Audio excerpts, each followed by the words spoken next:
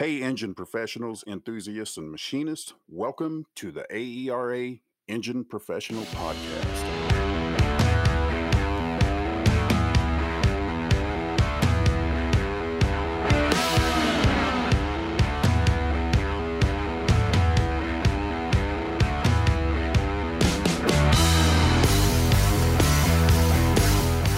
Welcome, listeners. My name is Steve Fox, and you've already heard from my co-host Chuck Lynch with that great introduction. Nice job, Chuck. Thanks, Steve. Well, we're up to episode 4, so we're doing something right. We still got a job here, having some fun with this. But in today's podcast, we are going to talk about the value of machine maintenance and how important it is. But before we get to that, Chuck, why don't you tell us a little bit about what you found the other day? Yeah, Steve, I was driving across the country and I was listening to a podcast. And in that podcast, a statement was made that it's difficult to find any place to get engine machinist educations, certification, as that's been taken out of the curriculum of a lot of schools. And I got to thinking, we should really share the opportunity that we have for the industry. Yeah, with the weather starting to cool off, the leaves are turning, and it's pretty soon here in the Midwest, we'll have that great 4-letter word we don't like to talk about that's white and snow. We don't like to talk about snow here in the Midwest. At least I don't anyway. People who make transmissions really like it, but I'm with you. I'm with you. But kind of back to what you were talking about, AERA does have a cylinder head and engine machinist certification program. But rather than that being a test to prove understanding, AERA has chosen to offer a comprehensive online training program leading to diploma quality certificates for cylinder head machinist and engine machinists. This allows technicians who successfully earn their certificates will hold proof that they have elevated understanding of fundamentals of machining, measuring tools, engine theory, engine disassembly, inspection, and component reconditioning. The nice part about this program that AERA offers is it's online, self-paced course with up to 1 year to complete. They do have the option to get the Automotive Machining and Engine Repair book by Gary Lewis, which can be included with the registration fee and will be used as a syllabus when not online, or you can take the certification without the book at a reduced fee. So if you want the book, the fee is $150. And if you'd like to not take the book, it's $125. If you'd like more information about the AERA Cylinder Head and Engine Certification Program, you can go to www.aera.org/online-training to register for the program. Kind of along those lines, Chuck, we also have what we have called our super webinar. And this is actually our second super webinar that we're going to do on Friday, November 20th. Yeah, Steve, excited about this. I think we got a pretty bang-up lineup. Some of the guys are definitely well-known in the industry. We're going to have Chuck Barnett, and he's going to talk about valve seat materials. They've recently entered a couple of new materials that are really beneficial, some targeting the diesel world, some more to the automotive gas world, and I think you're emerging things. So I'm excited to hear what's coming from that. Dan Bagley, now he's pretty well known throughout the racing world. He's got a pretty storied career. He's with Maulich Levite. He is going to help us with engine bearing design and coatings and explain, where coatings are needed and get past some of those myths about coatings, because people seem to think that it's a Superman's armor. Yeah, we get that question. We get that question a lot on the tech line. People call and asking about coatings, and so this will be very informative from Dan for sure. Absolutely. Alan Konechny with Sonnen, longtime friend, good mentor when it comes to honing machines. Alan does machine installs trainings on the tech line, just an absolute wealth of knowledge. Alan's going to talk about maintaining your equipment to ensure that you can provide good bore geometry. So he'll be discussing, the universal joints, unions, coupling shafts. So he'll take a deep dive into how that can impact cylinder bore geometry. So I'm really looking forward to that. And lastly, Russ Hayes. I've known Russ for a long, long time. He's going to do a piston evolution presentation, from the early designs, Model A Ford type stuff, to current, where the gas engine pistons are so close to diesels that it's hard to tell them apart. You take a look at the EcoBoost. It's got an entry bowl for the injection, Nyresist inserts. So that technology is coming close together between the gas and diesel world. And Russ he'll lay it all out for us, and he can answer any question you can probably think of when it comes to pistons. He's only been doing this about 35 years. Just a little bit. Yeah, no, that's 4 great guys. Very informative. Looking forward to that super webinar. Our first one was a big hit. This one I think will be just as good. And there'll be some door prizes we'll be giving away throughout the day. So please register for that. You can visit us on our website at aera.org to find that information. And I'll also be doing some e-blasts on that. So look for that in your inbox. Sign up. It'll be a good day of technical information. Since we're not doing trade shows and our regional conferences, this is a good opportunity to listen to some industry greats talk about technical information and get that to the machinists.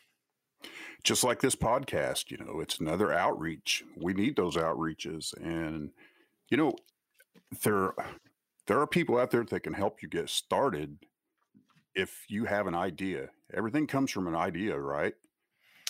Yes, it does. When we started this, Chuck, we kind of didn't know for sure what we were getting into. We're engine guys. We're not radio personalities or anything like that. Most definitely, Steve, especially me. When you had the idea, and I'm like, this sounds cool, and it's scary as hell all the same. So, exactly. It's just not my personality. It's like we were jumping into the deep end of the pool, but had no floaties to keep us up. Well, thanks for pulling me. And as you were saying earlier, we had some discussion with a longtime friend in the industry who has made this a primary objective in his life and his teammates. Yep. And speaking of that, Chuck, we got a little sponsor here from those guys, and that is the Parts Counter Gurus. If you're thinking about starting your own podcast or video channel, use the guys we use to get it all started. Keith and Jay over at the Parts Counter Gurus are auto industry veterans, fans, gearheads, car nerds, speed freaks who happen to have their own podcast and can help you with yours.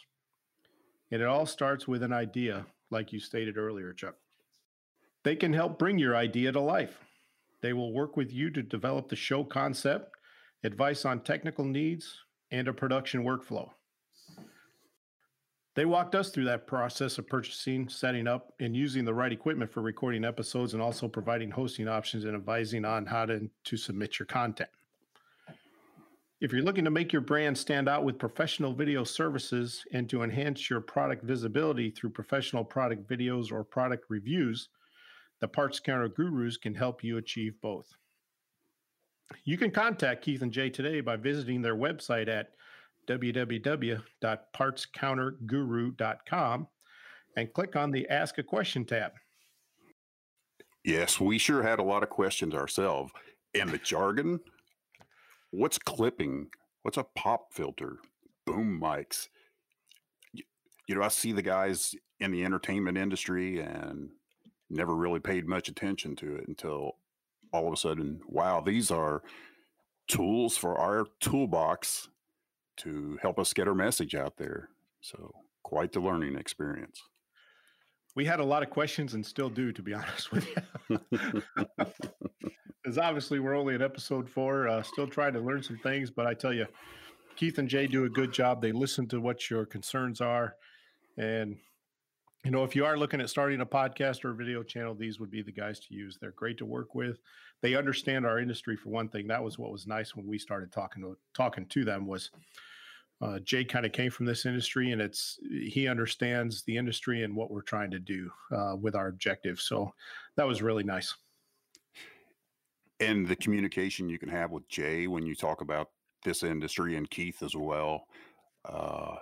Jay is a longtime parts guy, so he knows our jargon intimately. So that makes things much easier when you want to do something in this sector of the industry. Well, I think that brings us up to what our topic is today, Chuck, and that's going to be the value of machine maintenance. Cannot be expressed enough. There is, when you problem solve, it's always man, method, machine. Okay, man is a constant variable. The method, hopefully you have a method, something that's hashed out. So that constant variable, the man, you try to set that aside. Hope your methods are well. Machine. Okay, so maintain that equipment, because that's going to be paramount in your livelihood.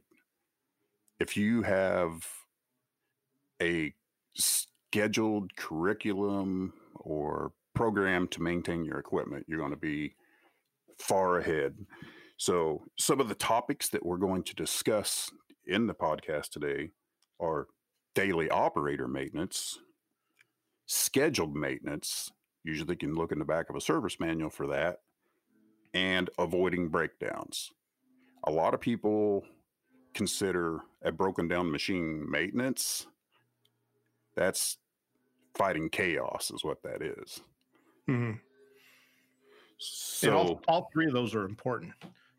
Like you say, doing your daily operator maintenance is key, and having a maintenance program as well all leads up to the last one, which is avoiding those breakdowns. For sure.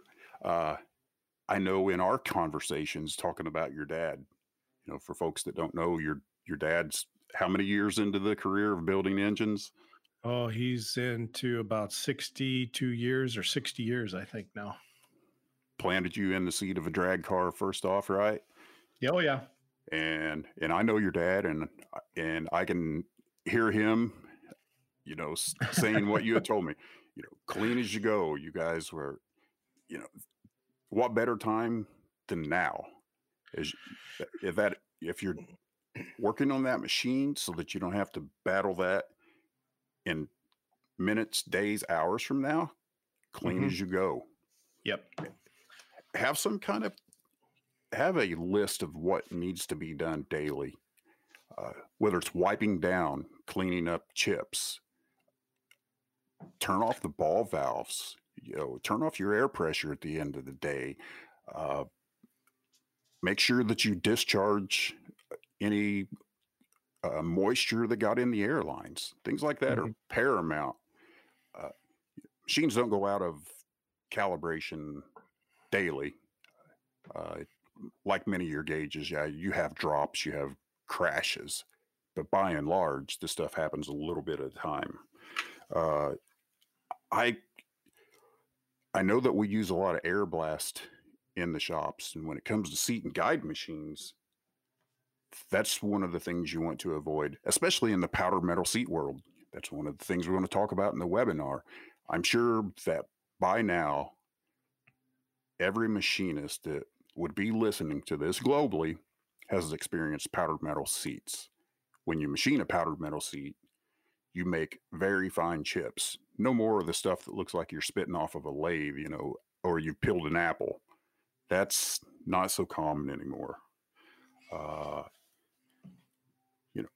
And instead of blowing those around, you just take a little shop vac or whatever and just kind of suck them up. Oh, for sure. And what's a vacuum cleaner cost you anymore for a little gallon one that you could put right at your machine? They just about give those things away. a lot cheaper than it's going to cost you to repair that machine down the road. Yeah, I think that you had the opportunity to look at a seat and guide machine with me, in Hmm. fact, where machining a lot of powder metal seats, that stuff was everywhere. It worn out Teflon seals, scraped up hard surfaces. You take a valve seat that's 42 to 50 Rockwell and you machine that, and those chips get on two cast iron sliding surfaces. What's going to win? That hard Yeah, chip. You're going to have a lot of damage exactly. to your sliding surfaces. So just keep that in mind. Uh, they always say you don't know what you don't know. And so we try to plant some seeds and further educate yourself about what are good practices and what impact they're going to have down the road, especially for someone. And I can tell you, we do have new people coming into the industry. I've been to a couple shops this year that are brand new automotive machine shops. So if you can help share this information that can protect them from the onset, uh, it gives them opportunity for more longevity.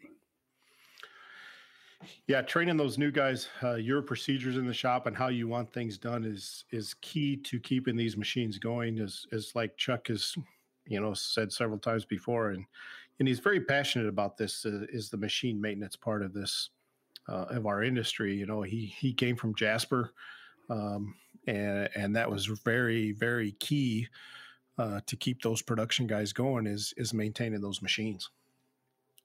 Right, right. 60,000 engines or more per year. That's thousands of employees that are relying on those equipment uh, maintenance programs to ensure that they can produce daily. Hmm. So, you know, and we think of maintenance on the machines, but the ancillary stuff that goes with it. A lot of machines have gauges that if you mill a surface, okay, I have to keep the gauge calibrated to the fly cutter so that I know how much I'm resurfacing from a block. That stuff is also going to be exposed to chips and dirt. So it's the whole package that you need to pay attention to. Uh, if you don't do that, say you have a gauge that sticks and it's in mid travel, it's got dirt impacted around the stem of the indicator. Uh, I think I'm going to take off 2000s and I take off 72,000s. Yeah, Not good. Not not good. good. Uh, some some other often overlooked things, especially see this in seat and guide machines. Some of our friends out there that are service technicians that are probably listening, they can tell you you go into shops all the time and you see on the parallel surface that the workhead travels on. I have pilots laying up there, tool bit holders, wrenches. If I'm going to pick up that nice insert holder with a pilot, the thing actually weighs a fair amount. Drop that on that surface. Now you're dealing with a big ding, and you know you think, okay, a ding. What's the big deal about that ding? Well, for every action, there's a reaction, right? So metal Hmm. gets pushed down, metal around it gets pushed up. So it's going to take the space up between my airflow table. In some instances, yeah, you file that down, but why put yourself in that position? Get too many dings, and all of a sudden, you're trying to air float over a golf ball surface. Correct. Yeah, that's a big one there. Yeah, you see that kind of more than you think as people just and they think they might be laying it, but like you say, every action has a reaction. So every time you put that up there, it could ding it, scratch it, put a just a little groove in there, and all that makes a big difference. Now, if guys were to do that, I'm sure they have the ability to machine that surface again. Is that correct? Correct. Been there, done that. Actually disassembled SERDI machines, the old VGS 20s, pull the machine apart, send out to a custom machine shop, because to fix your equipment that works on cylinder heads or blocks, that piece of equipment has to be put on a much bigger piece of equipment that makes machines. So we don't typically have those in our shops, right? So Mhm. you want to avoid that because it's costly. And that cost may not be so much that, hey, he charges you $1,200 to resurface it. I have a machine that I've taken out of commission for weeks. What's that cost you? Yeah. That's what I was just going to say. The cheap part is getting that surface milled probably, and having that machine out of service is the more expensive part of that whole process.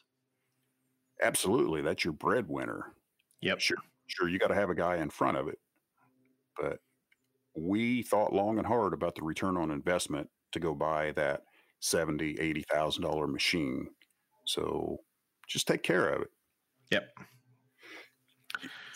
The other thing that we kind of always did in our shop, and it's kind of our next key point here, was, and you mentioned it earlier, was to turn the air pressure off to those valves on those machines.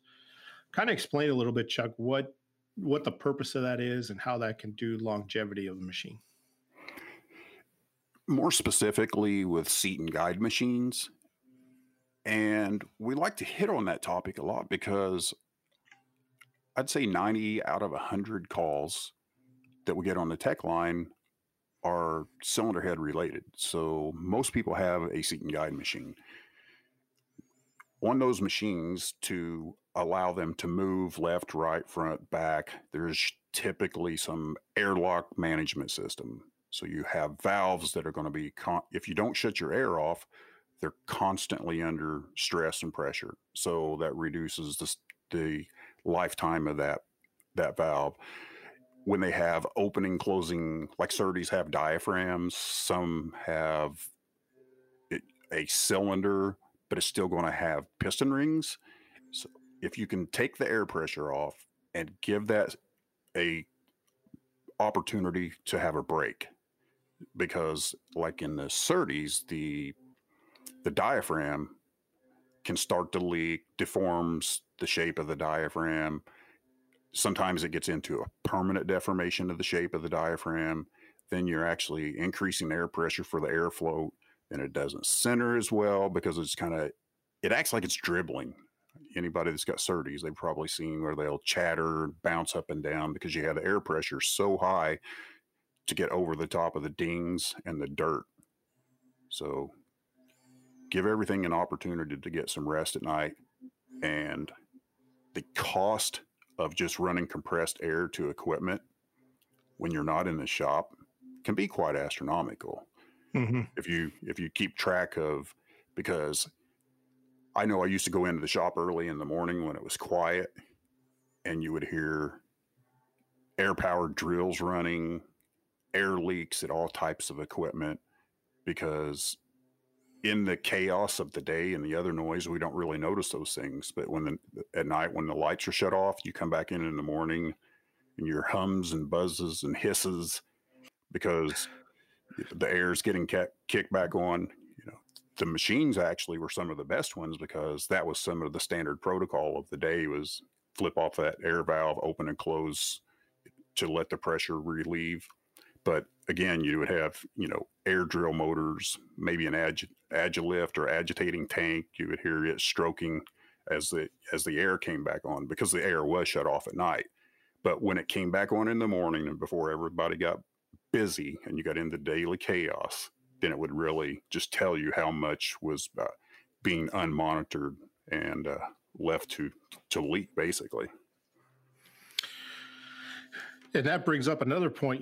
Those leaks obviously can't be good. Having any kind of air leak or anything like that on equipment cannot be good. Correct. And that goes for, particular machine that we looked at relied heavily on hydraulics as well. So you have a scarf cut seal that can no longer maintain hydraulic oil. You have that in an environment where you're making chips that would stick in hydraulic oil. Now you have a lapping compound.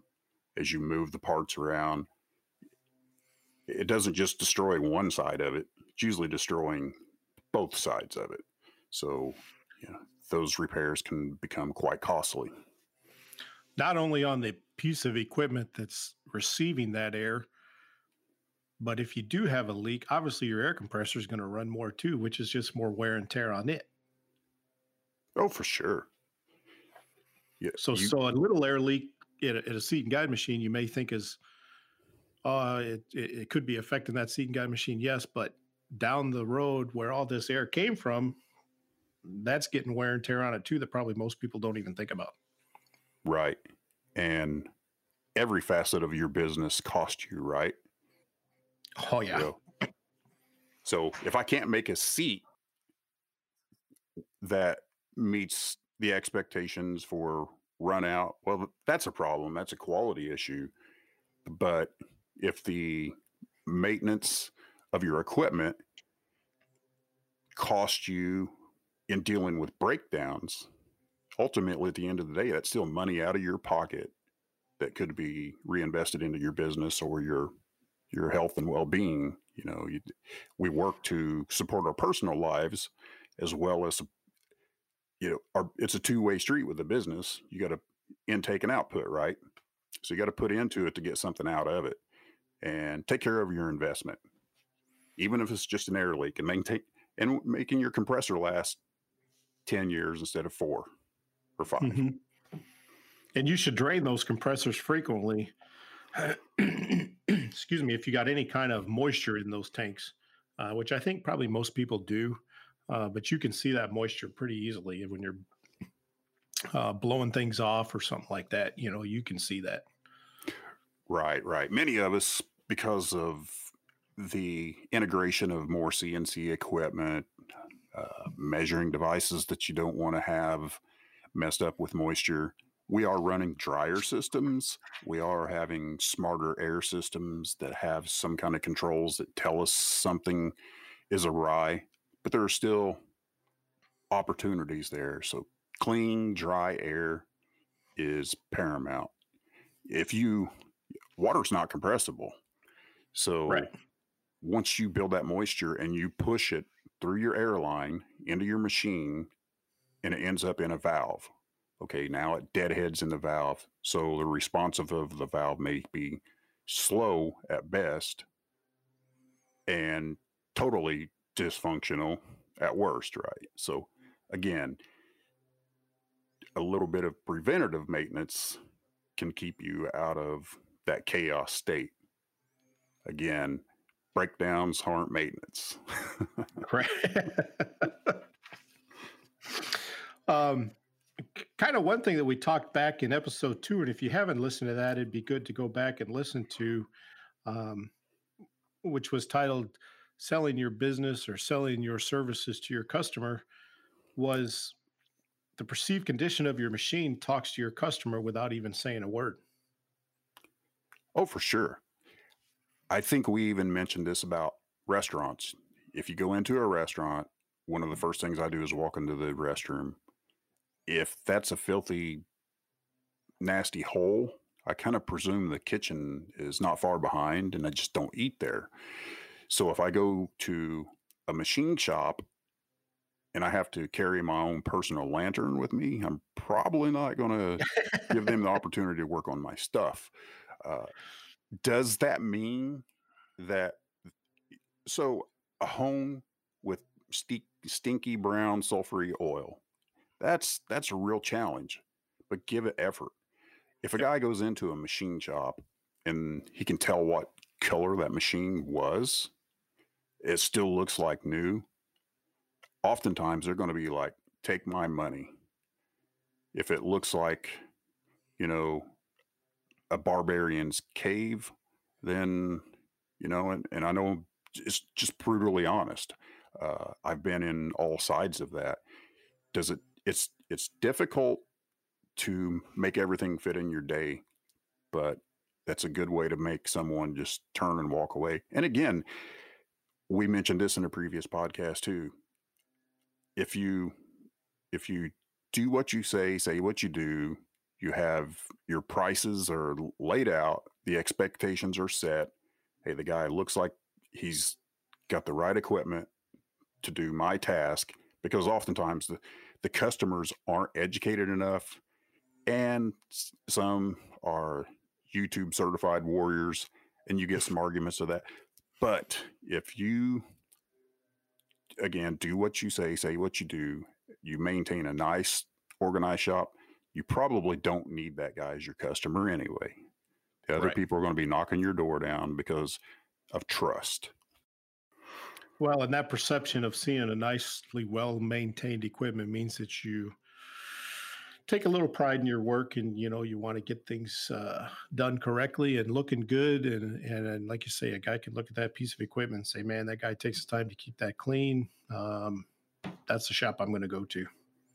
I have a real story. My brother-in-law, he's in the commercial well drilling business, pipeline, municipality type stuff. So they bought a crane, and it was painted like the brown, like UPS brown, and it had Mhm. some, they had like some orange and silver lettering stuff on it, and the truck would get pulled over at a pretty high frequency. Nice truck, never really found anything on it. So a guy that was driving it was telling me the story. He's like, yeah. So one day I finally said, why does this truck get pulled over so much? He goes, you typically never find anything wrong with it. And the DOT guy said, it's ugly. It's such a ugly, it's such an ugly crane. We just presume that we're going to find oil leaks or stuff not secure. It's going to have problems because it's ugly. So, you know, being appealing does have its advantages. You know, is it a good looking piece of equipment? Uh, you know, kind of don't draw the attention to yourself by having an ugly truck and driving in the left lane all the time. Exactly. They weren't profiling, were they, Chuck? Another good topic to talk about, Chuck, is scheduled maintenance, which is a little more in depth than your daily operator maintenance, probably. Yeah, absolutely. The nice thing about scheduled maintenance,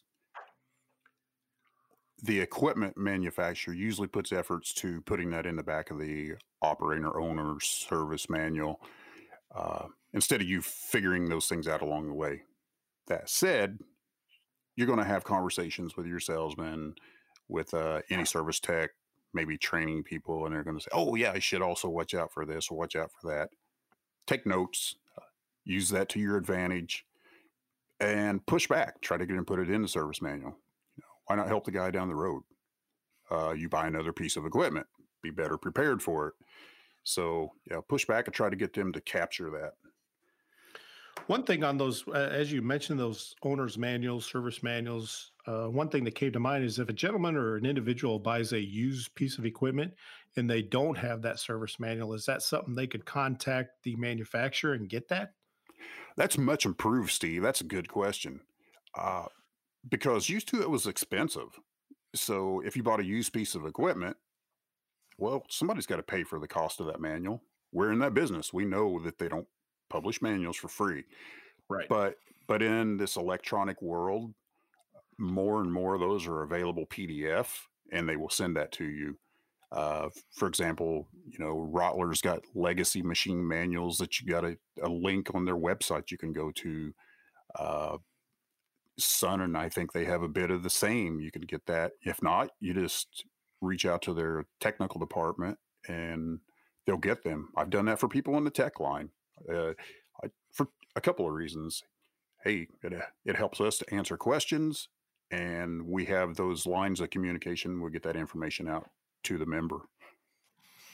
Yeah, so that's a good point to keep in mind. If you do buy a piece of equipment or used equipment from somebody and they do not have that service manual, reach out to those manufacturers. They probably have it or can get it to you. Adjustments, those are always key in performance of these machines and so on. So why don't you touch a little bit about that? So I think I mentioned it earlier a little bit. Stuff doesn't necessarily go good, bad. It's not the flip of a switch. It can happen, but we wear things out over time. So things like measuring valve seat concentricity is a good way to see that your seat and guide machine is making good parts, of course, but is it a slight adjustment or something broke? Uh, so just keep on top of those things, concentricity of blocks, so forth. So adjustments along the way could protect you from major repairs. And that's on any piece of equipment. I mean, crank grinder, valve, seat guide machine, any of that type of stuff. Absolutely. Uh, Good examples of adjustments. uh, Level. Every machine is sensitive to level at some to some point. Your seat and guide machines, most of the airflow, so level is really, really critical. Level on a surfacer, as long as the workhead is traveling parallel to the work table, that's a different kind of, it's level to the machine, maybe not level to the earth. So you have to understand that function. Level on a SERDI may mean that the umbilical cords always pull the workhead back to center. Same can be true of like the Rattler SG9. The Neuen machines, not so much. It's a little different concept that they have on that workhead, but ultimately you do want it pretty daggone close to level. Those things also can show up in, like, we'll call it a soft foot. Say maybe your machine's got one of the feet that is moved. Okay, those adjust level, but say if you got forklift traffic or you're using a pallet jack and you move a big heavy load, and say for some reason the machine sets across a seam in the concrete floor, all that transition, it can shake those machines where they're actually loose in their footing. And if they're loose in their footing, then you may start to see issues with performance, chatter, vibration, things of that nature. One thing to keep in mind on these machines too, Chuck, is every part has a life cycle. I mean, they're not 100% going to last forever. Every part has a life cycle. Right. And we all know that maybe the part was under-engineered, possibly, or maybe just the wrong part was selected. Again, when you develop these machines, real world is not encountered till the thing goes into the real world. So, I mean, how many new engines have been developed and dyno tested and beat up at the OE level? They get to the field, 3.8 Ford, million vehicle recall. They've done the cold thermal shock testing, or they had a terrible head gasket problem. So you can plan and you can test, but the real world is much different than a sanitary test world. So that comes into play. As I mentioned earlier, water is detrimental to a lot of the parts. So if you keep some parts available, I know it costs money, but it can protect you from those major shutdowns. So adjust, have some parts available, and this is a good example. Having friends in other industries, again, like my brother-in-law had a fleet of trucks, and the ones that had the 444 Navistar engine in a Ford truck, everybody drives around with a cam position sensor in a glove box. They teach the drivers how to plug it in, because you shut down, bam, you're done. But just a few minutes, plug and play, you're back on the road again. You're back on the road again, yeah. So getting those parts and keeping them handy if there is a breakdown is key. And probably once you go through it one time, you'll know what to get that may not last as long, or something like that has a life cycle that you should keep. And, when you order one, order two. That was always our idea, is if something breaks once, well, there's a pretty good chance it might happen again. Right. And what's the chain to that part? Because the manufacturer that builds machines doesn't necessarily, they don't manufacture a power supply or a PCI card or something of that nature. So, and we know that with technology changing rapidly, and I understand you don't want to spend $15,000 on a part that's going to sit on your shelf, but if it's a reasonable cost, you have to think about what your daily value is. okay, if this shuts me down for a day, 2 days, because when you get something overnight, you still lost a day. So, Right. hey, is this thing more valuable than a day of my time, a day of my opportunity? So think about it in, risk versus reward. Uh, another thing, we're engine machinists, but it serves you very well to educate yourself on the makeup of the equipment. Machines are tools that support our livelihood. So educate yourself on the how and the why. What's a gib adjustment? What's the difference between a dovetail and a boxway? You know, those that's not old outdated technology when we talk about dovetails. Your chucks on your lathes, uh, or your crank grinders, I should say, they're still using dovetail ways on a cross slide mechanism. Uh, Linear ways. What's a linear way as opposed to a dovetail way? Uh, Boxways are bigger, heavier. What's tersite? How is it applied? Is that something I would do in my own shop? Power supplies, as I mentioned earlier, variable frequency drives, VFDs. You'll hear that term used a lot, but what is it? You know, when you used to turn motors on and you see the lights dim in the shop, variable frequency drives, they could soft start motors. Those are things that can increase the longevity of the piece of equipment, the performance, variable speeds, things of those natures. Buck boost transformers, properly sized breakers. I've seen this all too often where, okay, I keep throwing a breaker. Well, I don't find out why I'm throwing a breaker. Let's just put a bigger breaker on, burn your Right. shop down. So get educated on that. The buck boost transformers, machines with electronic controls are much more sensitive to incoming power. The further we are from the source or the busier that particular grid is, you can have a lot of undulation in your incoming power.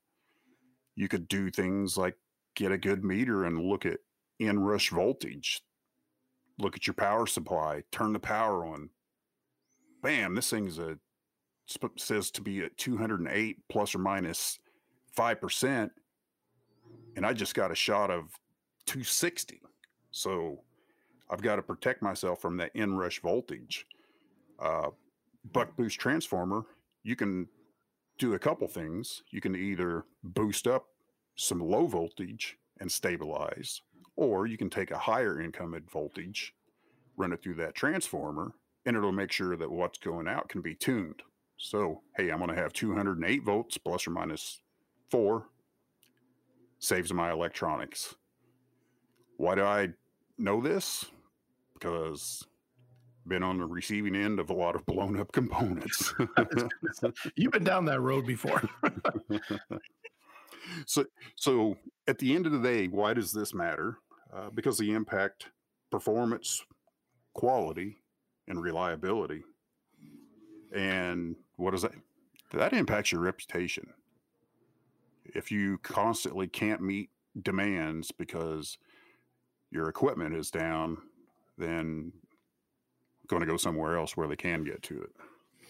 Well, and I think it's like you said before, it's our livelihood. You depend on those pieces of equipment to keep running, making money, making chips, we all say in our industry. And if they're not working, why that is definitely going to impact your livelihood. And we talked about this subject earlier, but moving on here, clean, dry air is super important. The amount of air that's being used across machines, many of them have safety faults built in. Get below a certain amount of air pressure, bam, goes into a safety shutdown mode. Machines that are manual, low air pressure or moisture, things of that nature, as we discussed earlier, damages valves, solenoids, and so on. If I'm pressurizing moisture through the system, I'm going to deal with rust. I'm going to create moisture in oil. I create sludge. Stuff sticks. As I said earlier, water is not compressible, so it may hydrolock components. So again, always understanding that cause and effect chain. We know a lot of these things. Sometimes we just don't apply them because we're more worried about being a machinist, but of the engine components. But again, just you always have to think about that big bowl of spaghetti we live in, the interrelationship of all things. Yeah. Excuse me. Water is good for outside use, not inside use. We need water to live, just not That's right. in our Not in valves our and equipment. cylinders. And all these maintenance things that we've talked about here, your operator maintenance, your scheduled daily maintenance, your monthly maintenance, whatever, however you do it, all leads to avoiding breakdowns. Breakdowns are not good on anything, and kind of like you said earlier, Chuck, and I like that quote. When a machine breaks down, it's no longer a maintenance, it's a repair. For sure.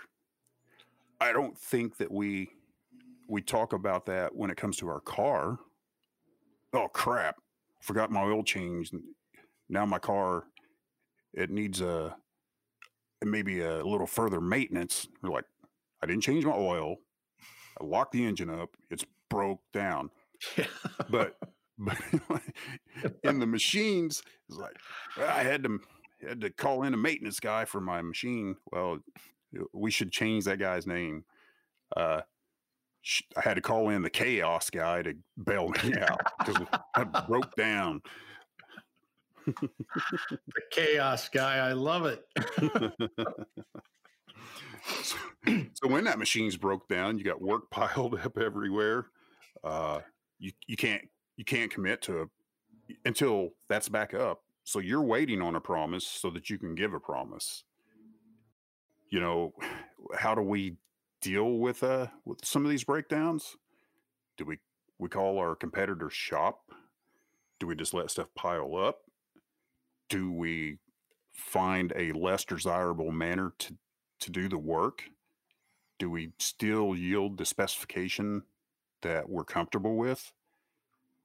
You have to take a look in the mirror and say, if I was on the other side of the counter, would I want that for me? So prepare yourself. Yeah, when that happens, it's kind of like I do one thing with my right hand, one thing with my left hand. And if it's broke, I lose my left hand. Now what do I do? It's one of those things. You got to have both hands to do something. You got to have that machine to do something. Right. So, if you were to put it in some bullet points, I have, think about this. Now I have this urgent need for a tech at a high fee. Do I add a piece of equipment that you probably didn't plan for? wasn't planned for. Maybe it's a combination. Okay, I don't want this to happen to me again, so I'm going to buy this machine to make sure that I have a contingency plan. And now I'm paying a guy $1,250 a day plus his airfare, plus the time that they punch the clock. Okay, we got this call, it's urgent.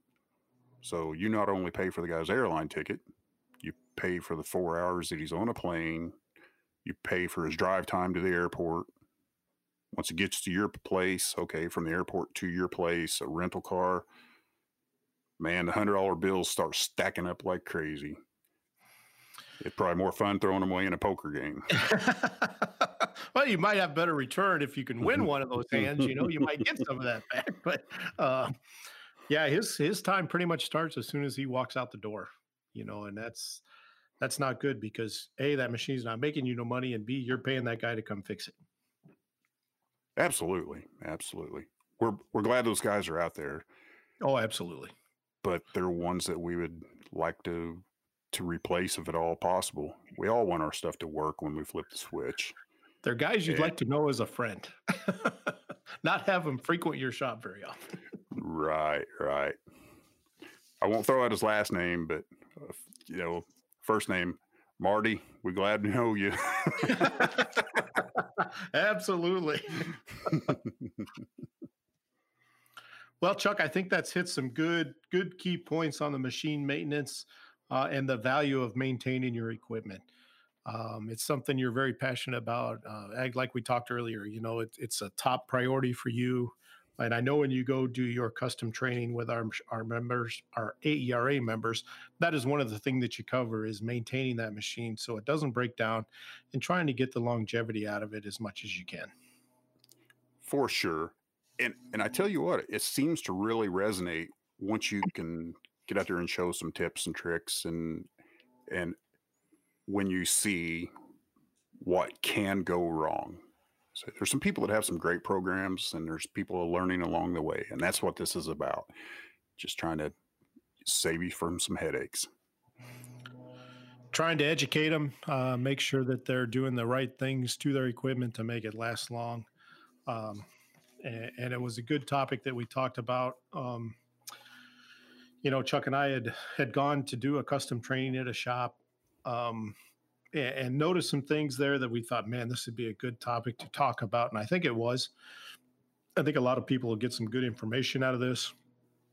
And it's something that's what we're here for. That's the main purpose of this podcast is to educate people and keep them up to date on what's happening in our industry. Great point, Steve. With that being said, as we're wrapping up this episode of the podcast, coming up next is something that we have had a lot of calls on here lately in the tech department.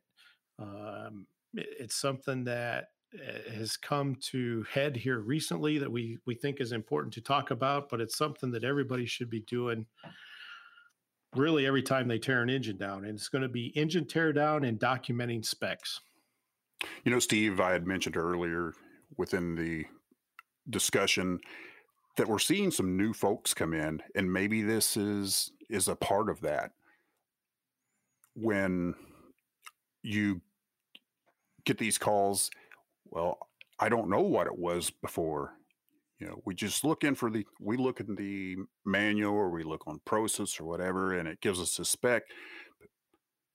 The parts, it just doesn't seem right. The valve or the seat or, well, what did you have to begin with? Don't know. Didn't measure that. Sometimes you receive a basket case. Sometimes we just didn't do due diligence to get that information. So we'll really beat up on that topic, get some good examples and try to share the message because it seems to be a more current issue, and hopefully it's because we've got some new opportunity with some new fresh faces and minds, and we need that. So it's not a complaint.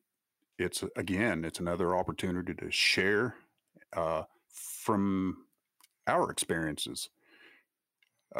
Wisdom and intelligence are separated by experience. I've said that before. It's very true. You can have a great capacity to learn, but if you're not learned, if you haven't been down that path, then it may not have that great a value to you. I guarantee you these folks that have had some challenges with this particular setup are probably going, not going down that path again. I'm going to measure before I tear it down. We just got to get that message out to all. Yeah, I think a good heading for that episode might be, and I'll take it from the carpenter's world: measure twice, cut once. No doubt.